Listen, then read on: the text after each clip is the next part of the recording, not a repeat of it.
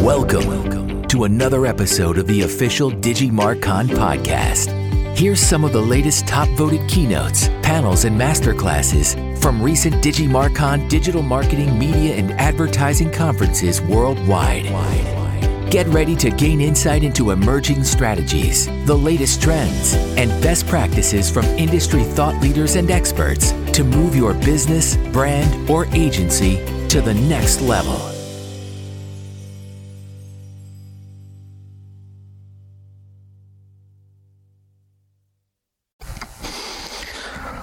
So when I was fascinated in search, having been in the field for 5 years, and in 2010, I'm looking for how to, I believe that's it. What are the opportunities to innovate in the space? The search space is dominated by these three companies. We have obviously Google, we have Microsoft with the Bing product, and we have Yahoo, which get the leftovers. So what I was more looking for, what are they doing? What aren't they doing? How can I do something new without going head to head against the 8,000-pound gorillas here? So the first observation I saw is that these search engines have content-controlled results. And what I mean by that is when you're within a search engine, you have different categories of search results. You have web results, obviously, is the main one. You have image results, video, shopping, maps. There's a whole spread. And these search engines, you didn't have a choice. They were either them or them. When I'm in the Bing experience, it's Bing web results, Bing shopping, Bing images. So they are directing or guiding, or you could say controlling those results. So the opportunity then, thinking about Web 3.0, is how can we have unbiased results that are user-driven, user-customized? So companies lead for different search categories. When I think of a shopping site, I want to search for something in shopping field. Do we think of Yahoo shopping search? No, we don't. Do we think of Bing shopping? No, we think of Amazon. We think of eBay. These guys lead in the space for shopping. When I think of a reference site, an encyclopedia, we go to Wiki, don't we, to find as our resource. So what if there was a search platform where I, as a user, could customize and I take ownership of where I'm getting my feed to my own preferences? We're all individuals, aren't we? We've all got different sites that we like to use. Instead of going to 10 different sites, why couldn't I set my own search platform to the providers that I like? That's the first opportunity. The second opportunity was the experience itself. If you think of those search engines, they're mass market. They're a tool that everybody can use. So the experience that you have and myself is essentially the same. We have a white skin, background. We may be able to change the wallpaper if we want. The results are bland. It's more a one-size-fits-all. So the opportunity then is, why does it have to be that way? Why couldn't I have the search engine, the number one activity I do every single day, why couldn't it be themed around my passion point, something I'm personally interested in as an individual? I don't care going to my homepage to search every day and see it's celebrating the 150th birthday of whoever. I can't relate to that. That's not part of my world. So that was the second opportunity to create a branded experience around my interest. So what's the point of it? So that's essentially what Search Experiences is. It's a branded search platform or a theme search engine where the user gets to customize the search results based on their preference, and then it's themed with their interests. So at the moment, let's see at the moment without a branded search, the normal behavior.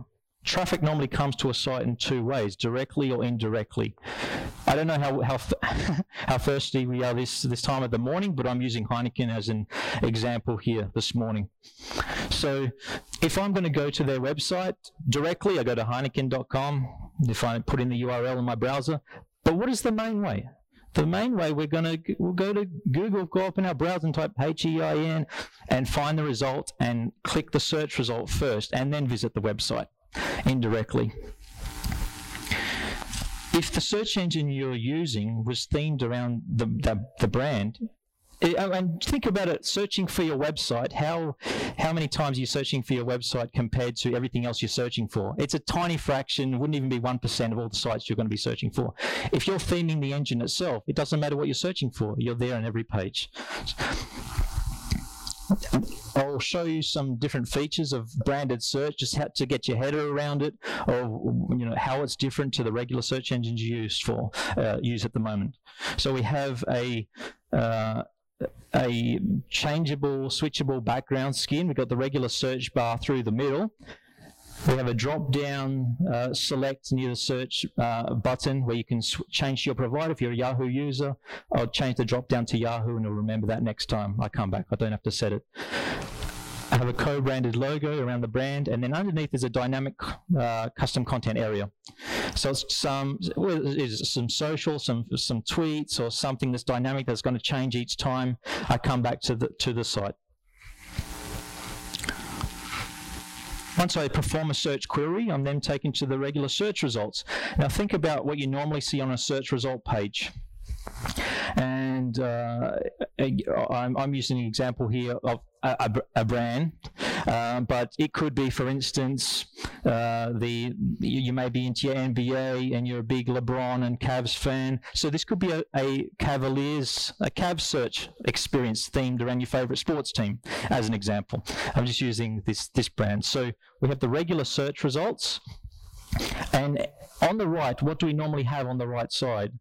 It's often the ads, the paid ads or the AdSense that we generally ignore, which are never, someone paying the premium to interfere with our organic results is never going to be as good as the organic result. So we take out the ad-free feed so it doesn't have the ads, free up a sidebar of custom content for the brand as well. So you can have a sidebar. So if you're a tech junkie, this could be an LA Times experience where you've got up to the moment breaking news. So it's combining two activities, a site you like going to with this activity you're going to do anyway, and it'll drive you push and pull back towards their official site. So it sits outside the site. The brand has their official social profiles. Their search engine may be on its own domain, HeinekenSearch.com, as an example. But people search in different ways. So we need some other tools of how people can activate this platform. So there's a browser toolbar. Everyone's used these for a long time. We don't use it personally because we're into tech, but if we've ever logged into our parents' computer, you've seen them pre-installing all this rubbish into their browser, these toolbars that, it gets onto a lot of PCs. So we provide a browser toolbar. This can be a free download from their site. A web widget. So at every website, you've got the regular site search.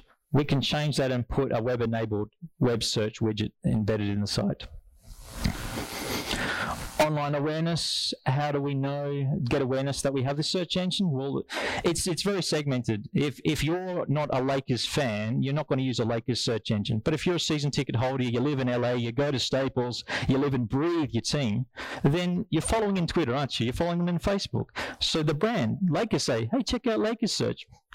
They give the awareness. The most passionate users decide if they're going to try it or use it or not.